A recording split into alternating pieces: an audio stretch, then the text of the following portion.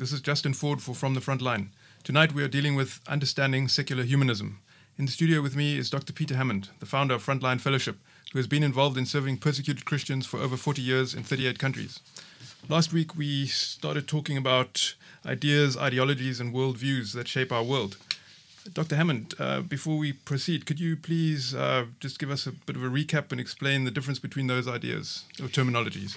Yes, well, everyone's got a worldview. It's just the way of how you interpret everything in the world. And our worldview, whether consistent or inconsistent, whether conscious or not, it determines our values. It influences how we think. Therefore, it guides how we live. You know, your belief affects your behavior. Your creed affects your conduct. So it's so important that we understand our worldview and the worldviews of the people who are influencing us. So when you're watching a film, remember that the scriptwriter and the producer and director, they've got a worldview and they're communicating that worldview. Same with the news anchor and the newspaper editor, the journalist who's communicating to you. Even the people posting on social media, the teacher in the classroom, they have a worldview. And if we can ask the questions and recognize, we'll be able to say, they're coming at me from either a secular humanist point of view, or maybe a Marxist point of view, or a New Age point of view. But it really helps when you recognize the worldview behind. It makes sense. And we've got to be discerning. And starting with this is something that really helps you to see behind the scenes, understand the foundations, and therefore it makes sense of the books, the films, the media, the education, the policies that different political parties are putting forward.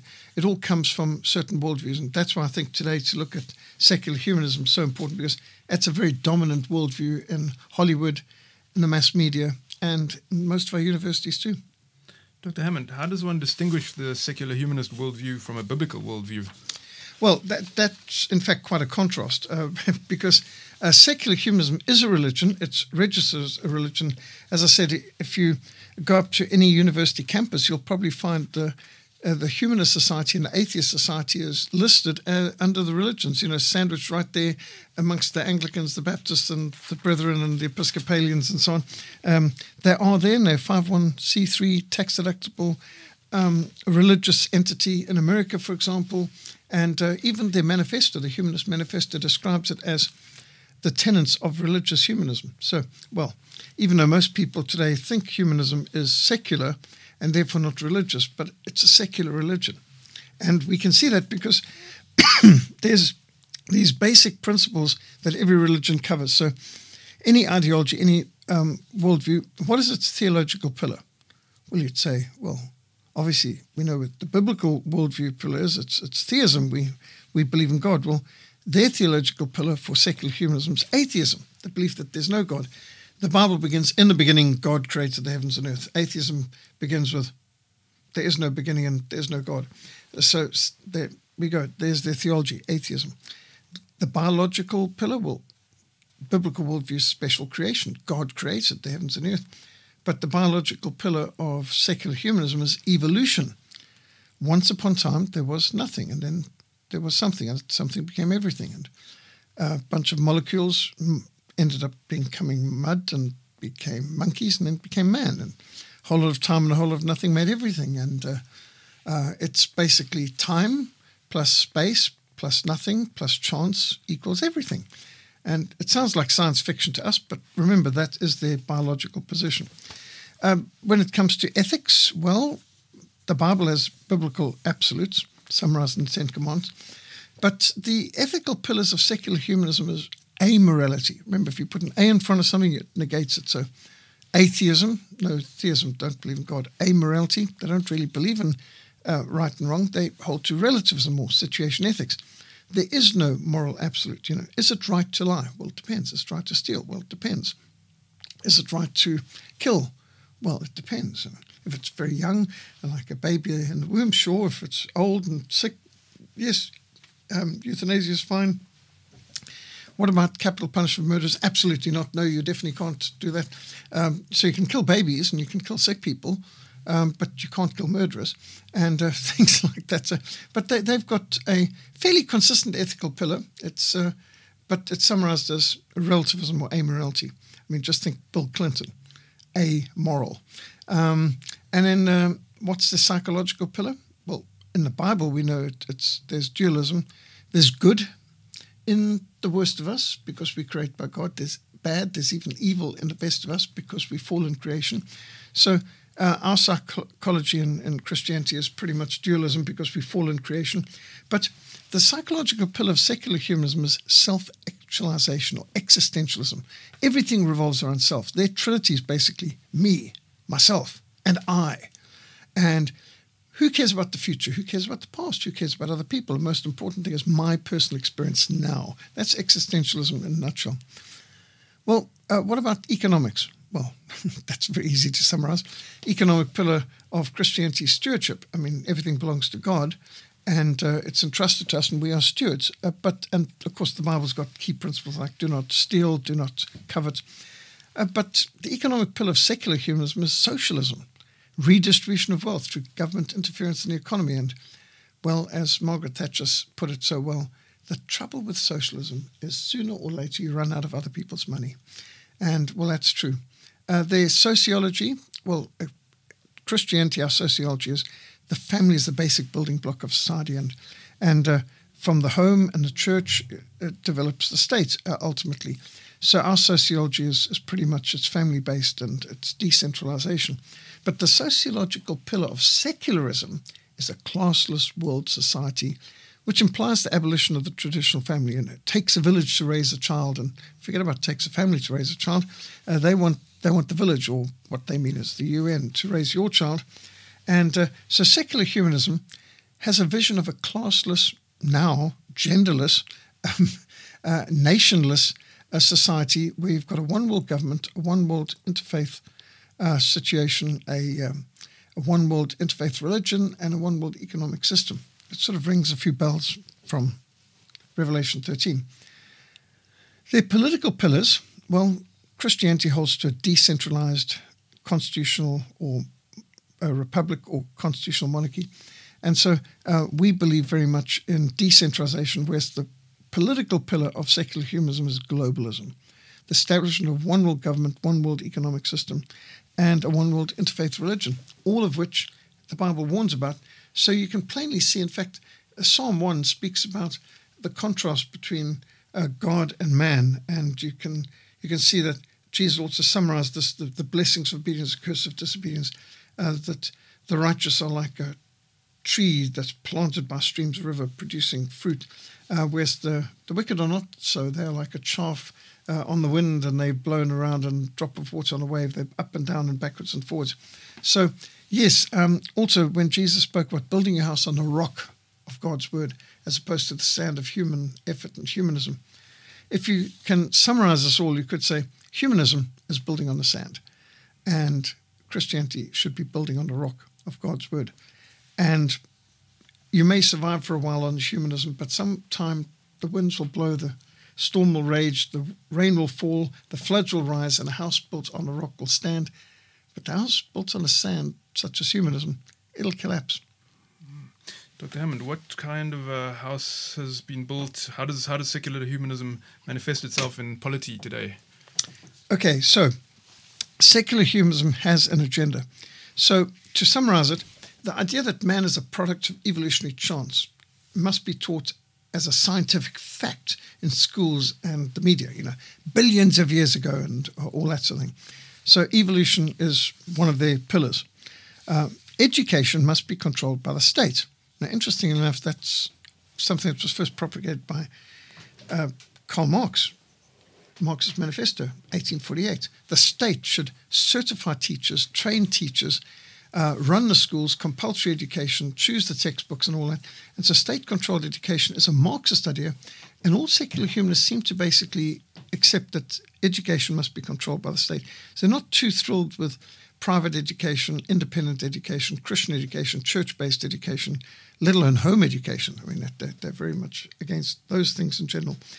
So the humanist believes education must be controlled by the state. And you'll see them trying to worm in to even saying what curriculum the homeschool teachers must use and what Christian independent schools must use, which means they're no longer Christian or independent if the state's choosing the curriculum.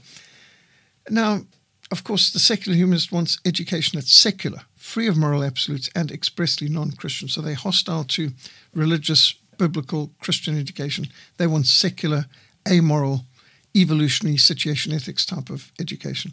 And more, it's critical race theory and gender confusion and all of that sort of thing too.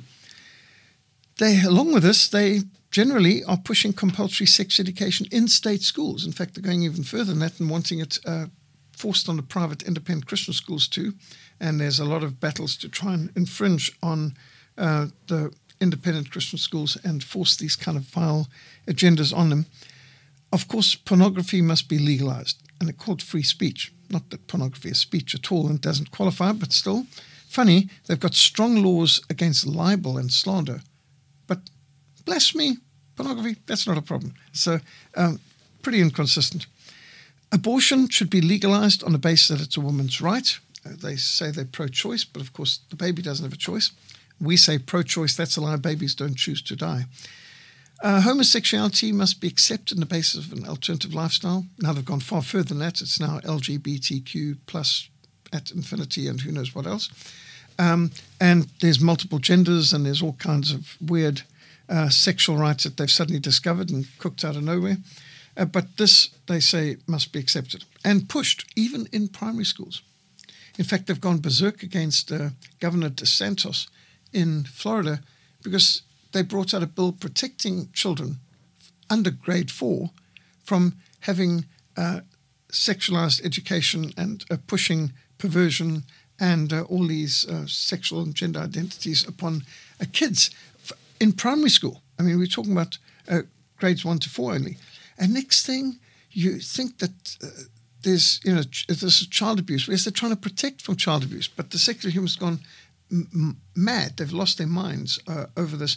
Over Ron DeSantis, telling them that you're not allowed to groom kids for, with sexual perversion, all that stuff, and gender confusion.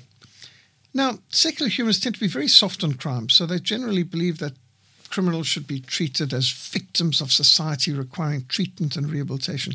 You see, crime isn't the fault of the criminals. It's the fault of society. Society is collectively responsible, and society should be punished rather than the criminal. So you just think how in South Africa we used to have criminals in prison. And in Mandela's first few months in prison, in presidency, they opened prison doors and let about 100,000 people out of prison. And I don't think these were political prisoners. The political prisoners had been released under de Klerk already, long before that. These were criminals, violent criminals in many cases. Some were raping, murdering, robbing within 24 hours of being released. So the recidivism rate was colossal. But generally, humanists believe that criminals should be free, and that generally puts the rest of us behind bars, whereas we've got to basically put bars over all of our windows and doors to protect ourselves in our own homes. When the criminals are out in the streets, well, they're not just in the streets and Parliament now. Firearms for self-defense must be limited, ultimately banned. In fact, the government should have a monopoly on weapons and force, it would seem, isn't their viewpoint. Secular humanist countries generally confiscate firearms, as you have seen taking place in communist countries and, sadly, many globalist New World Order countries too. And so basically what they want is gradual centralization and authority in a centralized big government. Ultimately, what you're after is a one world government.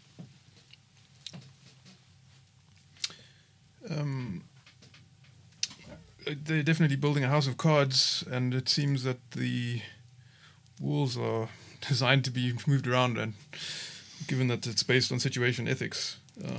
Is secular humanism essentially evil, even satanic? How do we defeat it? Yes, well, I mean, first of all, you can see the results of secular humanism over contemporary society and in pages of history, because the agenda I've just listed, you can see what's its results. Revolutions, massacres, totalitarianism in the communist East, permissiveness and decadence in the so-called democratic West, the pornography plague, the drug epidemic, the crime explosion, violence in the streets, the critical race theory, cancel culture, escalating inflation, abortion, Holocaust, the AIDS and STDs, sexually transmitted disease pandemic. I mean, all these are the results. So, as Jesus said, you'll know a tree from its fruit. So, secular humanism actually is diabolical.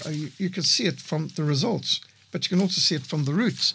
So, what has happened is secular humanism is plainly evil, and you can see this with a whole lot of ease. I mean, evolution Frontline-Episode is basically a retroactive attempt to abort God, an attempt to destroy all meaning, all purpose, all direction and hope in life. You came from nothing, you're going nowhere, life is meaningless.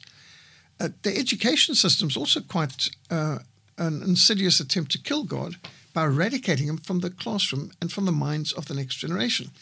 So the education system is actually an attempt to kill God retroactively, to remove the foundation of truth, the only objective standard by which reality can be evaluated. Their ethics rejects the law of God. It promotes situation ethics. It promotes amorality and existentialism, hedonism, pornography, homosexuality, so-called sex education and abortion.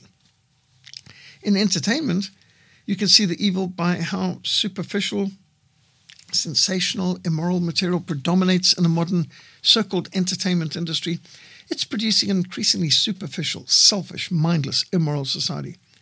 In the economics of secular humanism, you can see the unworkable wastage of socialism and welfare. It destroys incentive. It destroys initiative. It destroys income. It destroys industry. In the environment, you can see secular humanism in the selfish short-sightedness of modern society, which is clearly seen in litter-strewn communities, pollution-afflicted areas. In the eschatology, well, you can see this eschatology of defeat and retreat, which has produced a pessimistic, defeatist, self-centered, escapist generation, where people are just hoping to escape, that the rapture might bring them out before the consequences of all their laziness and cowardice comes to fruition. And it results in exhaustion, bombardment by brainwashing and overstimulation by images. Most in our society are mentally exhausted, spiritually exhausted, emotionally exhausted. And this should result in some people being enraged in a righteous sense. The abortion holocaust should awake a holy anger in us. We need to rediscover a righteous indignation against the tides of evolutionism. We should be against the plague of pornography and other effects of humanism. Still sticking with E, you could say E should be for enough. We should be enlightened. God has spoken in the Bible to all areas of life. We should be enthused. The Bible is most relevant, and it provides the practical solutions to every contemporary problem. We should be energized. Instead of being paralyzed by pessimism, we need to be energized by the biblical eschatology of victory. God is not predestined defeat for his people. And we should respond with endurance. The trials, the traumas, and the tribulations of this present time need to be understood as training, as tests, to strengthen us for the Lord's service, to purge and purify and prepare us to be more prayerful and powerful. And it should result in some eradication. We are Christians who can fight the good fight of faith in the confidence that evil will ultimately be eradicated. So, yes, humanism is essentially satanic, and the Son of God came for this very reason, to destroy the works of Satan. We are more than conquerors through Christ Jesus who loved us. Greater is he who is in us than him who is in the world. Submit to God, resist the devil, he will flee from us. Dr. Hammond, you mentioned the word eschatology twice, once under your E for evil list and once under your E for enough. Could you just explain the term for listeners who aren't familiar with it? Yes, so eschatology is particularly speaking about the end times and our understanding of the end times. Now, of course, the end times includes eternal judgment and eternal destinies of heaven and hell, but it also includes a whole lot of other things. So when you think of what the Bible is speaking about in general, you've also got to think of the prophecies that will be fulfilled. And there is a biblical vision of victory in the Bible. As Christians, we're not doomed to defeat on earth, we're destined to victory. God doesn't predestine defeat for his own people. And so the fulfillment of Christ's Great Commission should be our supreme ambition. We should not be obsessed to be raptured from our responsibilities on earth. Our faith should be strengthened by the victorious vision of the Bible, not neutralized by a defeatist view of the end times. And many are defeated, defeat and retreat. Our understanding of the future should inspire us to positive prayer and action, not paralyze us into inactivity by an eschatology of escapism. I'm afraid a lot of people have an eschatology of escapism, just praying, Lord, may you come before my exams and, come before the elections, or, things, just wanting to escape. Instead of getting out there and fighting and standing up for what's right and doing what's got to be done in terms of spiritual warfare. We should long to see the church revived and faithfully making disciples of all nations. We shouldn't be longing to be removed from our responsibilities here on earth. God's put us here for a purpose. And so the glory of Christ should inspire us to greater service for him. We shouldn't be tied up with speculations about Antichrist depressing us into inactivity. And the Bible is clear. Every knee will bow, every tongue will confess that Jesus Christ is Lord, to the glory of God the Father. And the earth will be as filled with the knowledge of the glory of the Lord as the seas are full of water. So plainly, there's a lot of verses in the Bible that should give us a great optimism for the future, because we serve an almighty God. He answers prayer. The word of God is powerful. It's the power of God for the salvation of everyone who believes. We should be working towards a day when every knee will bow and every tongue will confess that Jesus Christ is Lord, to the glory of God the Father, when the kingdoms of this world will become the kingdom of our Lord and of his Christ, and when he will reign forever and ever. And to that end, we are commanded to pray, your will be done on earth as it is in heaven, and to go and make disciples of all nations, teaching them to obey all things that the Lord has commanded. And that's part of what the Biblical Worldview Summit is all about, teaching obedience to all things the Lord has commanded, applying the Lordship of Christ to all areas of life. Why is it so important to have a biblical worldview, or should I say to consciously cultivate a biblical worldview? Yes, well, our Lord did warn of the danger of building your life on the sand. And we know it would be stupid to build a house on sand. Well, it's just as stupid to build our lives on the sands of humanism. You came from nothing. You're going nowhere. Life is meaningless. There's no right and wrong. There's no ultimate justice. What a terrible foundation for anyone's life. Our Lord told us, build upon the solid rock of the unchangeable word of Almighty God. And so when the rain falls and the floods rise and the winds blow and when the storm rages, the house built upon the rock of God's word will stand. But those lives built on the sand will collapse. And so most Christians tend to see the world in bits and pieces instead of the whole picture. So too many Christians feel like Christians, but they think like humanists. You know, our heart might belong to the Lord, but the head, it's often been conformed to this world. And so all too many seem to have Christian hearts, but humanist minds, missing heaven by 11 inches, basically, the distance between your heart and your head. And it's so important that our head is not conformed to this world, but transformed by the renewing of our minds, and our heart. Well, that should be loving God with all of our heart, soul, mind, and strength.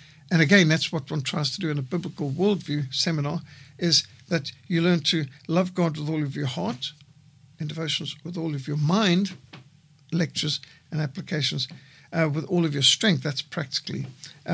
So with all of our heart, soul, mind, and strength, we should be loving the Lord. And that, let's remember, we are commanded to love God with all of our mind, and that requires renewed minds that have a biblical worldview. Dr. Hammond, why do we talk about a biblical worldview instead of a Christian worldview? I think the importance here is the difference between objective and subjective. There's a lot of opinions about what's Christian. I mean, you've got people who are Catholics and Mormons who call themselves Christians. What do they mean by that? You've got Arminians calling themselves Christians. You've got people who belong to some pretty questionable beliefs, some of the word of faith movements, and name it, claim it, and frame it, gab it and grab it, crowd, a prosperity cult, and they call themselves Christians. So when we speak about a Christian worldview, people may think of all sorts of things as Christian. But when you speak about a biblical worldview, well, that's more objective. So, for example, you could say that your conscience is like a compass. Now, a compass can be helpful if you have a correct understanding of where you are on the map.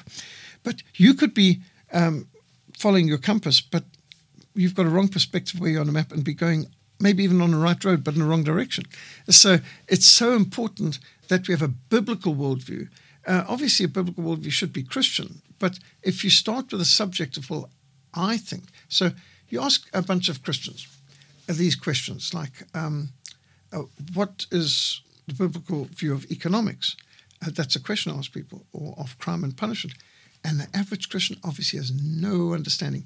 But the only answer you get to biblical economics for most Christians is, we should tithe. Okay, but that's not all of economics. There's a lot more to it than that. Do they have any understanding of private ownership of property, of free enterprise, of the prohibition against socialism, that do not steal, do not covet, and understand what biblical economics is? Like, no government should be able to tax as high as 10%. That's oppression. And the Bible makes it very clear that you're not to tax property, and you cannot tax inheritance, and you cannot tax people full-time involved in the service of the Lord, not even the choir, which was actually full-time at that time in the temple.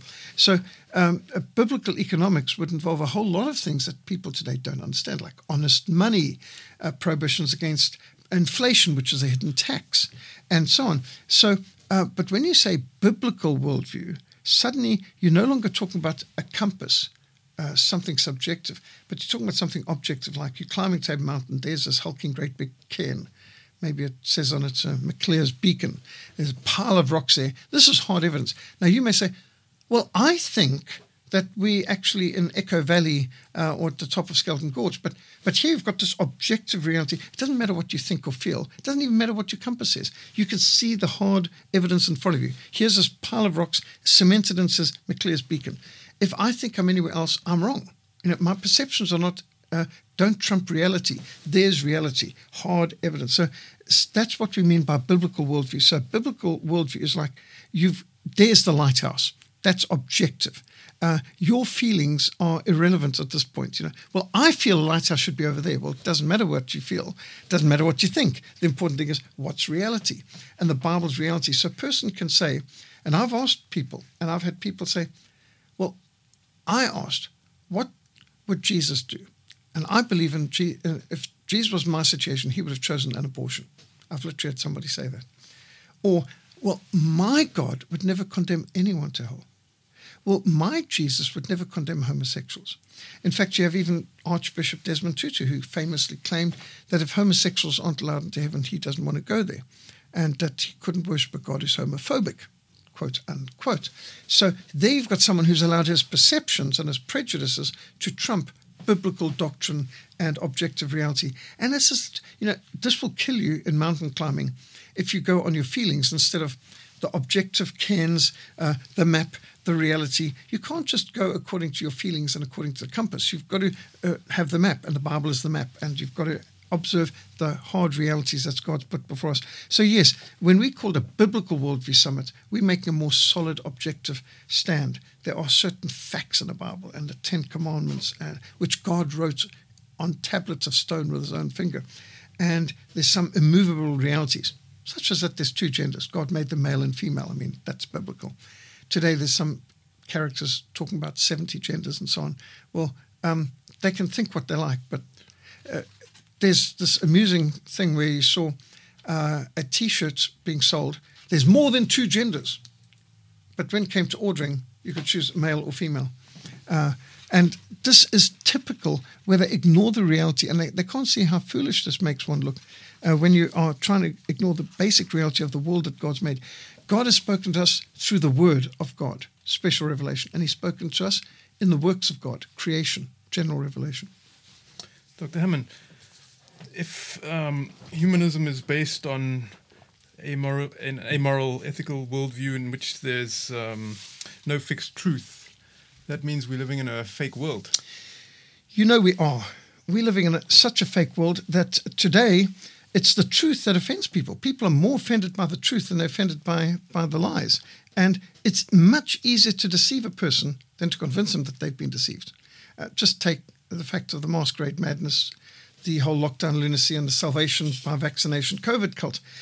To lie to people is obviously much easier. This vaccine is safe and effective. And if you take this vaccine, you will not get COVID and you will not be able to transmit. Well, we now know that's a lie, but not millions, billions of people believed this and got vaccinated. And of course, with all kinds of sad consequences as a result. But it's been harder to convince people that they were lied to. I mean, my government wouldn't lie to me. Well, unfortunately, they do. So we've got fake leaders, we have fake money, we have fake politicians, we have fake elections, we have fake pandemics, and we have fake vaccines, we have fake medicine. And you can just look at so many things. Just think of the fake heroes in our society. There was a time that films were made on great heroes, Cromwell, General Charles Gordon, cartoon film, King Alfred the Great, Richard the Lionheart, King David, real heroes, biblical heroes, heroes in history. Today, most of the heroes are fake heroes. It's Marvel Comics, Superman and Captain America. I mean, they're totally fictional. Why would we lift up to a new generation fake heroes? There's real heroes in the Bible. There's real heroes in history. There's real heroes even in the world today. But instead, they're giving us fake heroes and fake narratives and fake crises. such as the climate change. In fact, I think it's been well said that many of the climate change greens are like watermelons. They're green on the outside, but they're red on the inside. Marxism has basically taken over the environmental movement to advance a communist agenda, a Soviet agenda where it's government by committee, where the state can tell you what you can do, where you can go, what you're allowed to do and say and so on, in accordance with this fake crisis that they've set up. Bear in mind that it was the last dictator of the Soviet Union, Mikhail Gorbachev, who died recently. Mikhail Gorbachev is the one who, when he resigned from being, or was replaced from being head of the Soviet Union, Christmas Day, 25th of December, 1991, what did he do? He went straight over and launched the Green Cross in America, set up his offices in the Presidium in San Francisco. The whole Central Committee of the Communist Party Soviet Union moved over to the West, moved into America, and they started to plan Rio, climate crisis, Rio 1992. And who wrote the Earth Charter as the new 10 Commands, the new Sermon on the Mount? Mikhail Gorbachev. And he produced the whole new agenda, climate agenda, which was called Agenda 21 for the 21st century, and then later Agenda 23. And Mikhail Gorbachev played a key role, and the Communist Party of the Soviet Union, who had bankrupted the Soviet Union, had to abandon it. They were now parasiting on the West. They moved over, and they took over a whole lot of Western universities and Western Green Movement, and through the year were able to advance the communist agenda, which is the state or the party determines who can do what, where they can do it, when they can do it, how they can do it, what you've got to wear, how you've got to behave, what you're allowed to say. And they're doing it all in the name of saving the planet. I mean, how clever is that? So, yes, they get not the order of Lenin, they get the order of the watermelon, green on the outside and red on the inside. So we've got a lot of fakes out there. They're giving us fake history. They are giving us fake news. In fact, there's no doubt that there's a lot of fake news. And the American previous senator, Robert Kennedy Jr., he said the biggest contribution of funds for advertising on mainstream media are Pfizer, AstraZeneca, Moderna, and Johnson & Johnson. It's the vaccine-producing Big Pharma. Big Pharma are controlling the news. I mean, they actually fund and own the news because they're the main advertiser. Well, there's a bit of conflict of interest, wouldn't you say? So isn't it interesting we're living in such a fake world that we often don't even know the names of our neighbors, but we feel connected to strangers the other part of the world through social media, which is a bit weird, where we're more concerned about what strangers far away think and feel than our own family or neighbors. Bizarre, we've got fake personalities. They're now talking about having your own avatar and virtual life through the metaverse, where while lying on your couch, you can go and meet your date, who's you're not meeting a date, your avatar's meeting your date's avatar in some metaverse Starbucks, and it's the entire life is an extension of fiction. It's a virtual life, but it's not a real life. And what we're seeing is people are literally bailing out of reality and moving into the fake. You've got fake people, you've got fake profiles. It takes courage to be honest, to refuse to bow to pressure, to refuse to not follow the herd, to refuse to pretend to be someone or something different. We need to speak the truth even when it's not popular. There are only two genders. Marriage can only be between a man and a woman. And we say no to the masquerade madness, the lockdown lunacy, the salvation by vaccination, COVID cult. We say no to the fake news and the fake entertainment and the fake journalism. I mean, just think how many movies, how many major movies which got vast amounts of Academy Awards, which are just a bunch of millionaires handing gold statues between one another, mutual back-scratching operation where I'll give you a gold statue this year, you give me a gold statue next year.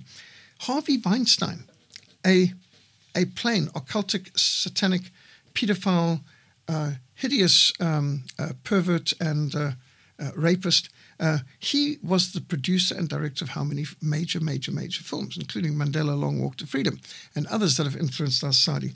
And these are the people producing the Hollywood films and entertainment that shape people's minds. So we've got fake heroes, we have fake enemies, we have fake allies, and we have a fake reality being presented to us. There's fake scientific research, fake medicine, huge amounts of fake medicine. even fake food, fake money, fake choices, fake economies, which are built on nothing but debt, piled upon more debt, piled upon more bubbles. United States is $8 trillion in debt. Now, just for an idea of what that means, when you're talking about $1 trillion, if you had $100 bills and they stacked on pallets, tightly packed, you would get, let's see, you pile up the pallets, you could fill these pallets from one side to the other of a football field and double stack them, not just a ton, but 2 tons of pallets on top of one another.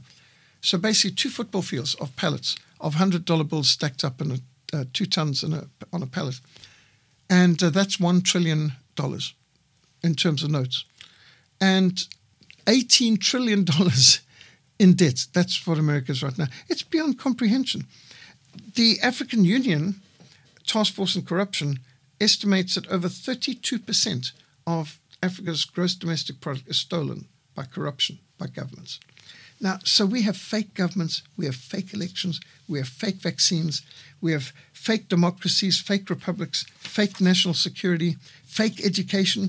Their education is not teaching people how to think critically, how to question everything, how to check the context and the source. No, they are indoctrinating pupils, telling them what to think. Repeat after me. We have fake laws, fake rights. I mean, since when is there a right to abortion or perversion or blasphemy? This is bizarre. And there's false flag events. So there's fake crises, fake history. Karl Marx said the first battlefield is the rewriting of history. And have his followers ever been super busy rewriting history? My first history teacher, Mr. Rhys Davies, says, beware the victor's version. Wartime propaganda morphs into peacetime textbooks. Never trust the textbook. Don't regurgitate textbook. Think outside the box. Ask what's the context. Why? Check alternative resources. Go for first-hand accounts and contemporary areas. Don't accept the official version. And so there's a need for real history because there's been a lot of lies, a huge amount of lies. And you just think of how much has been basically censored by the state and how much fake news has been piled up upon more and more. Why is there, in so many cases, huge amounts of data that's still unavailable to the public? Everything from the sinking of the Lusitania in 1915, Operation Keelhaul, the Catane Forest Massacre. For generations, these things were kept away from people. Even MLK files, Martin Luther King files, are still sealed. Even Winston Churchill and Franklin Delano Roosevelt's files of communications around June, July of 1943, still sealed, still not allowed to look at it, which is awfully suspicious because the Polish people are convinced to this day that their wartime leader, their head of their government in exile, General Sikorski, was murdered by the British intelligence, probably alongside the Americans or in conjunction with them, on the 4th of July 1943 in Gibraltar. And interesting that all of Churchill and FDR's communications at that very time are still sealed. How many decades after the war? And the Polish people are convinced that their allies murdered their head of state, along with his daughter and his entire government in exile, and all because they were asking too many questions about the Catane Forest Massacre, which everyone knew was done by the Soviets, who were meant to be an ally, and to save the face of Stalin's brutal dictatorship. They blamed their enemies, the Germans, who couldn't defend themselves on this, and they murdered the Polish head of state, General Sikorski, for daring to question it. There's so much fake out there. No end of amount of fakes. We've got fake polls, fake experts, fake think tanks, fake fundraisers, fake videos, fake people, fake audio. We've got fake food. And with all of this, it's so important for us to be true to God, to dare to be a Daniel, to dare to stand alone, dare to have a purpose for him, dare to make it known. Jesus said, you'll know the truth and the truth will set you free. And that's why you need a Biblical Worldview Summit and a Biblical Worldview, because we're living in a fake world and we need to stand for truth. Dr. Hammond, it sounds like a house of cards built on sand that the humanists, that the globalists are using to impose a world view and a society from the top. And they seem to be playing on the bad side of human duality, which is, good and bad. So can you give us some resources that would help us to bring out the better side of ourselves and our society? Yes. So for 32 years, every January, we run a Biblical Worldview Summit where we seek to get an in-depth, intensive look at the forces around the world, the ideologies, ideas that change the world, understand the times and to know what God's people should do. And we seek to apply the Lordship of Christ to all areas of life. So we focus on not just exposing what's false, fake, and fraudulent and dangerous, but on the biblical, Christian, practical, provable, hard work, boots on the ground kind of solutions. There's some great books that one can turn to. Understanding the Times by Dr. David Noble, The Battle for Truth by David Noble. I've written Biblical Principles for Africa and a Biblical Worldview Manual. These are very helpful, useful. We've got Reformation or Renaissance, and that's also tackling the worldviews on a basically. We've also got DVD box sets and audio visual box sets, MP3 box sets on the Biblical Worldview Summit. So a person can contact christianlibertybooks.co.za and order either these box sets or books, DVD series and so on. You can also go onto the Frontline-Episode website and see some of the presentations, lectures, videos, listen to some of the audios of lectures given at previous Biblical Worldview Summits. And of course, if you're able to travel to Cape Town in the beginning of January, from the 5th to the 12th of January, we're running a Biblical Worldview Summit near Cape Town, and it's a really body, mind, and spirit, head, heart, and hands, stretching mind, stretching muscles. It's a lot of fun. It's a lot of activity. It's not just great lectures and some fascinating films and other good materials and discussion groups. It's a lot more than that.